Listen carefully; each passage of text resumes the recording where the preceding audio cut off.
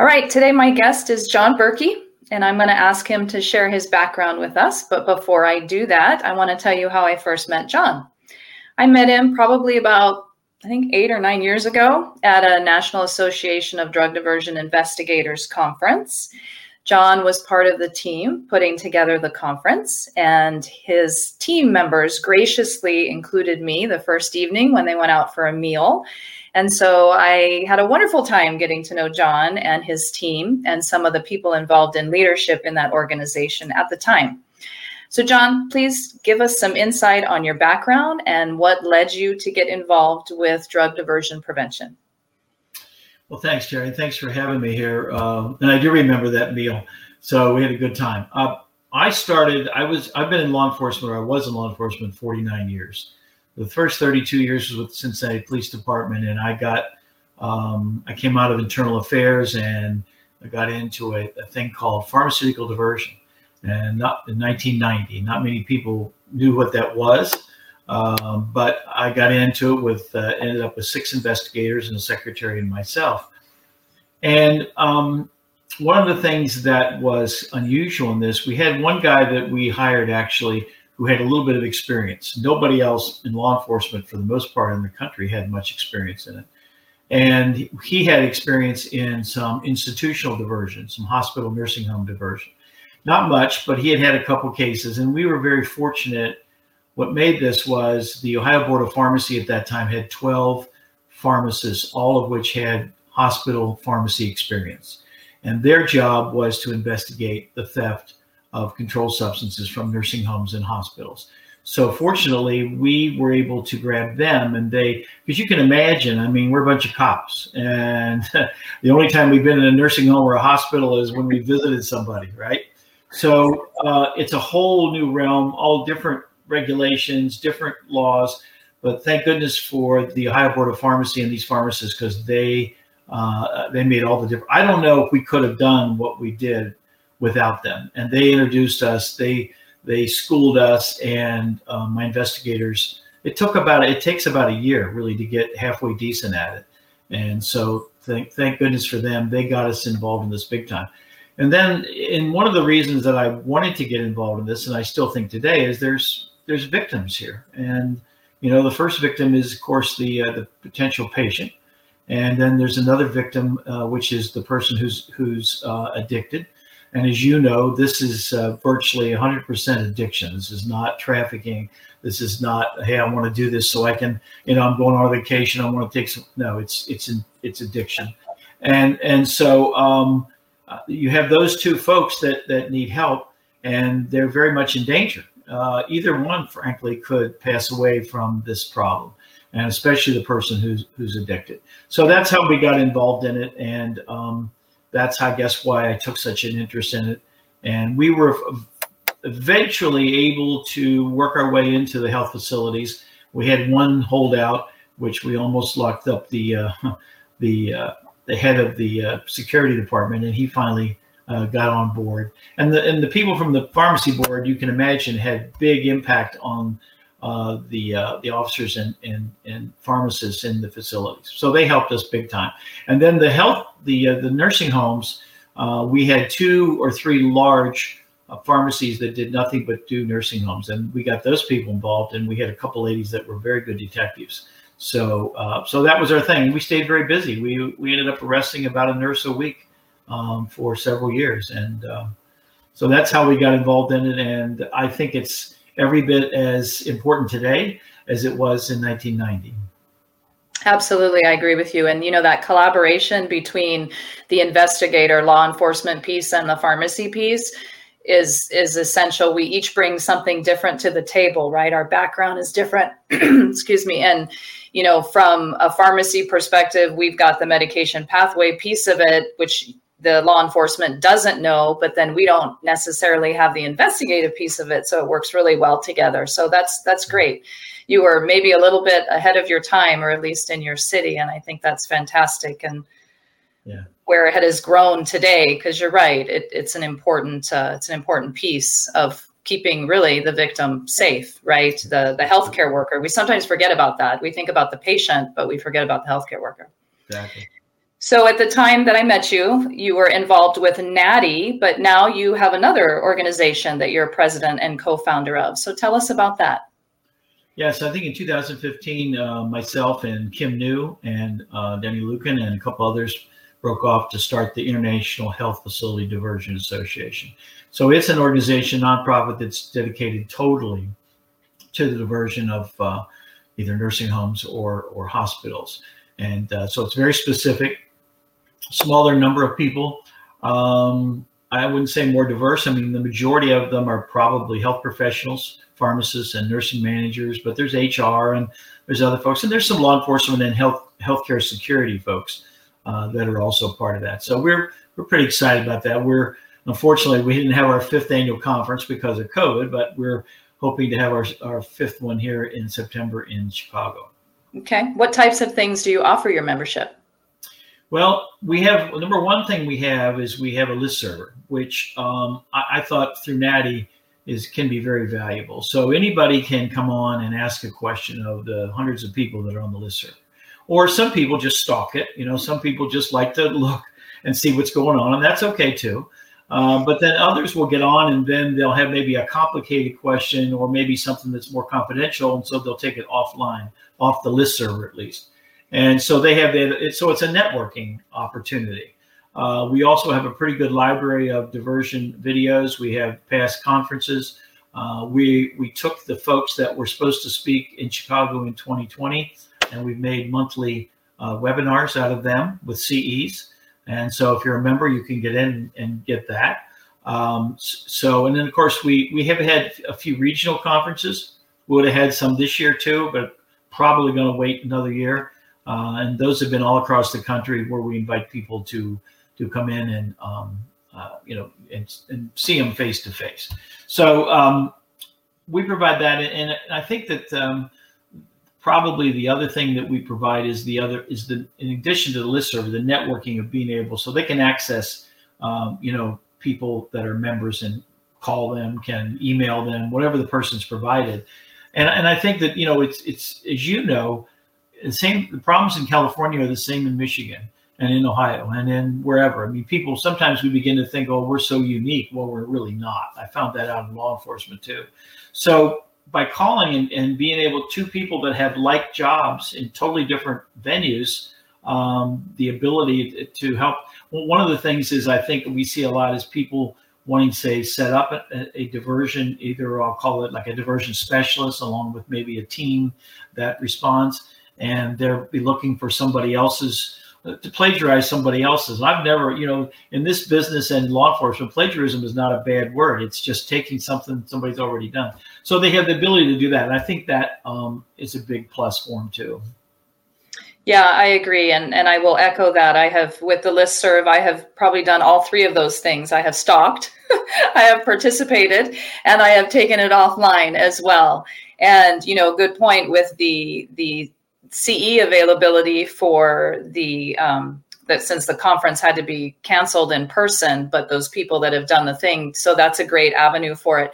And, I will add that the networking is invaluable, because you're right. When it comes to the plagiarism, there's no point in starting from the beginning. And for those of us that have been in it for a while, we've learned our lessons, and we can help you bypass that if you're new and you can learn it. So I think that one of the biggest benefits for me has been definitely the networking and learning from those that are experienced, because there's a lot of people that attend and are involved that have a lot of experience. And then you bring your newbies on board, and that's where the value is from them. And I'm going to add too that the cost of joining this group is extremely reasonable, especially if you consider the fact that it includes attendance at the conference. So the conference price is very inexpensive and very reasonable, but then you get the whole annual membership for that. So for those of you that are not familiar with IHFDA, do check it out, because they do have a lot of resources. John, do you have a specific example perhaps of how membership in the group or attendance at a conference made a real difference for somebody, if either individually or as part of for their facility? Yeah, and I won't get into naming them, but I can give you a specific example. we've had groups come. The University of Michigan is the one I'm thinking most prominently, who had issues, who got fined by the DEA, I don't know, a couple, $3 million. And there were people, and they gave their story and then what they did. And most of these places are not trying, these are not deliberate things. These are things that technicalities that fall, and that's what happened with them. Well, I guess what I learned was there were a couple different people from two different organizations who, listening to their talk and then being able to network with them after the talk, I think they feel like they avoided a bigger problem than they might have had. So, listening to how these things work and what to avoid, and because that's what those people are there for. They're trying to do the right thing, but as you know, these things are not always black and white. And trying and learning from a facility who had gone through all this, the impression I got was they felt that they went back and corrected things and got things on board that maybe kept them from a multi-million-dollar fine. So that was probably one of the biggest. Yeah, and that's a good example of the people that are there and the people that are networking in this group. We are not competing with each other, and they are very forthright in lessons learned and what they did wrong, right? Not intentionally necessarily, but realize that, oh my goodness, we didn't have that under control. And so you really do learn the things that your pages of notes, and you go back, oh, let me check and make sure we're doing that or we're not doing that, right? So yeah, very, very insightful. So I'm curious if you have, we've got the whole COVID pandemic that has been going on this whole year. Do you have any perspective on controlled substance use and monitoring during the COVID pandemic? Any thoughts on that? Yeah, I don't think it's particularly good. I had this problem. I'll just give you an example. When we started the Pharmaceutical Diversion Squad of the Cincinnati Police Department, they were always looking to cut people, and if I didn't keep us in the front and center all the time, and after I left, they did do away with the unit. Then it seemed like we were always on the chopping block. I think that some of that is similar in health facilities. Not maybe that the health facility doesn't think that diversion is important, but COVID, let's face it, came to the forefront, and it was everybody. And I think there's been a certain amount of, hey, all hands on deck. I know what you were doing, but we need you to come over here. And maybe it was thought of to only be a few weeks, but it's probably still going on. And what happens is in those situations is that, diversion doesn't stop. It's not like that, oh my gosh, COVID's here, so we're going to stop stealing drugs. And I think that in actuality, it may increase it because of the stress. If you were, let's say, somebody on the bubble, and COVID comes in and all the things that go with the work that you all do in the hospitals to try and save people's lives, I can see that being even a bigger problem. And I would guess that maybe even some signs that somebody might see of diversion, they may have been, say, overlooked or maybe passed over because, hey, we're just so busy. And I know health professionals, at least back in the strong time, they were working incredible shifts and practically needed to be there 24 hours a day. So I think with the lack of attention had to go away from diversion. And when that happens, I'm afraid it ramps things up. So I would hope that those folks, once you get back to normal, whatever normal is, that you vigorously start your diversion program back up, because I think you're going to find you've got some issues. Yeah, I completely agree with you. Everything had to be switched to the focus, right, is just having enough staff and handling these patients and all of the things that go into, pediatric hospitals that I heard were turning into adult hospitals because they needed more space, and segregating your hospital into your COVID unit and just so much going on. And then not to mention, a lot of the states were taking nurses and other staff from out of state, right? So those are where you could maybe have some problems with people that already have an addiction problem and now slide into a system very easily that wouldn't normally have gone in that direction. So you're right, that there's a lot with that. How about outside of the COVID pandemic? Are there any areas that you feel are particularly susceptible to diversion that you find are often overlooked in facilities? I think the one that's overlooked and it's difficult is the long-term care / nursing homes. I think they always have been. The problem with, as you know, they may be owned by multiple owners. They may be out of town owners. They aren't necessarily people that are in town.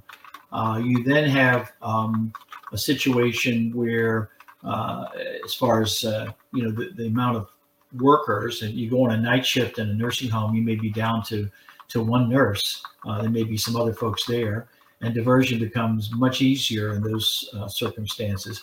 So I always think that, I mean, there's plenty in the hospitals, but I don't think we have a real clue on what goes on in nursing homes and long-term care facilities. I really don't.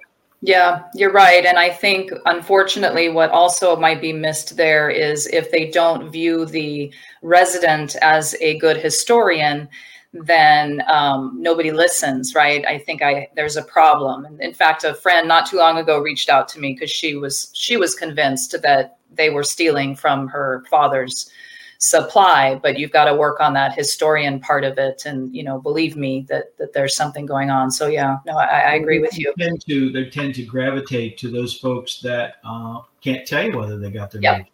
Exactly. So that creates another issue. Yeah. Yeah, no, definitely. I agree with you. So what is the favorite part about the work that you're doing currently? Well, my favorite part, I think I would have to say, is still feeling like we're making a difference. Now, it's not near enough, but it's a lot more than when I started. And I love working with the people at IHFDA, people like you who understand and are doing everything they can to prevent it or deal with it. And so, whenever I hear about, we had a lot of these in Cincinnati where these nurses were put into drug court, we called it. And that was a very intense program. And 70% of them, Terry, were successful. And if you know anything about addiction or anybody out there, 70% is an enormous success rate.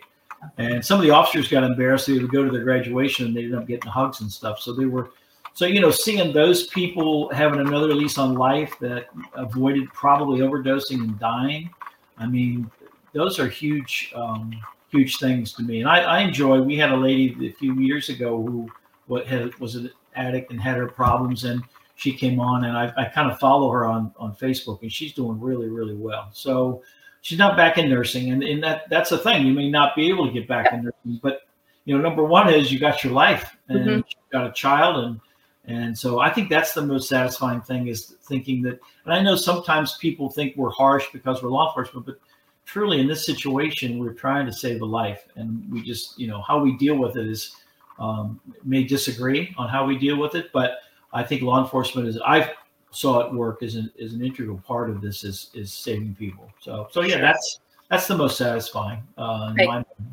Yeah, making a difference. No, that you're right. That's what it's all about, right? Mm-hmm. All right, before we wrap it up, is there anything additional you would like to share about yourself or the work that you do, or do you want to turn the tables and ask me a question? Oh, wow. I'm trying to think. I'm old, as you can tell. When you say you've been in law enforcement almost 50 years, you got to be old, right? I didn't start. Got to be old. I know.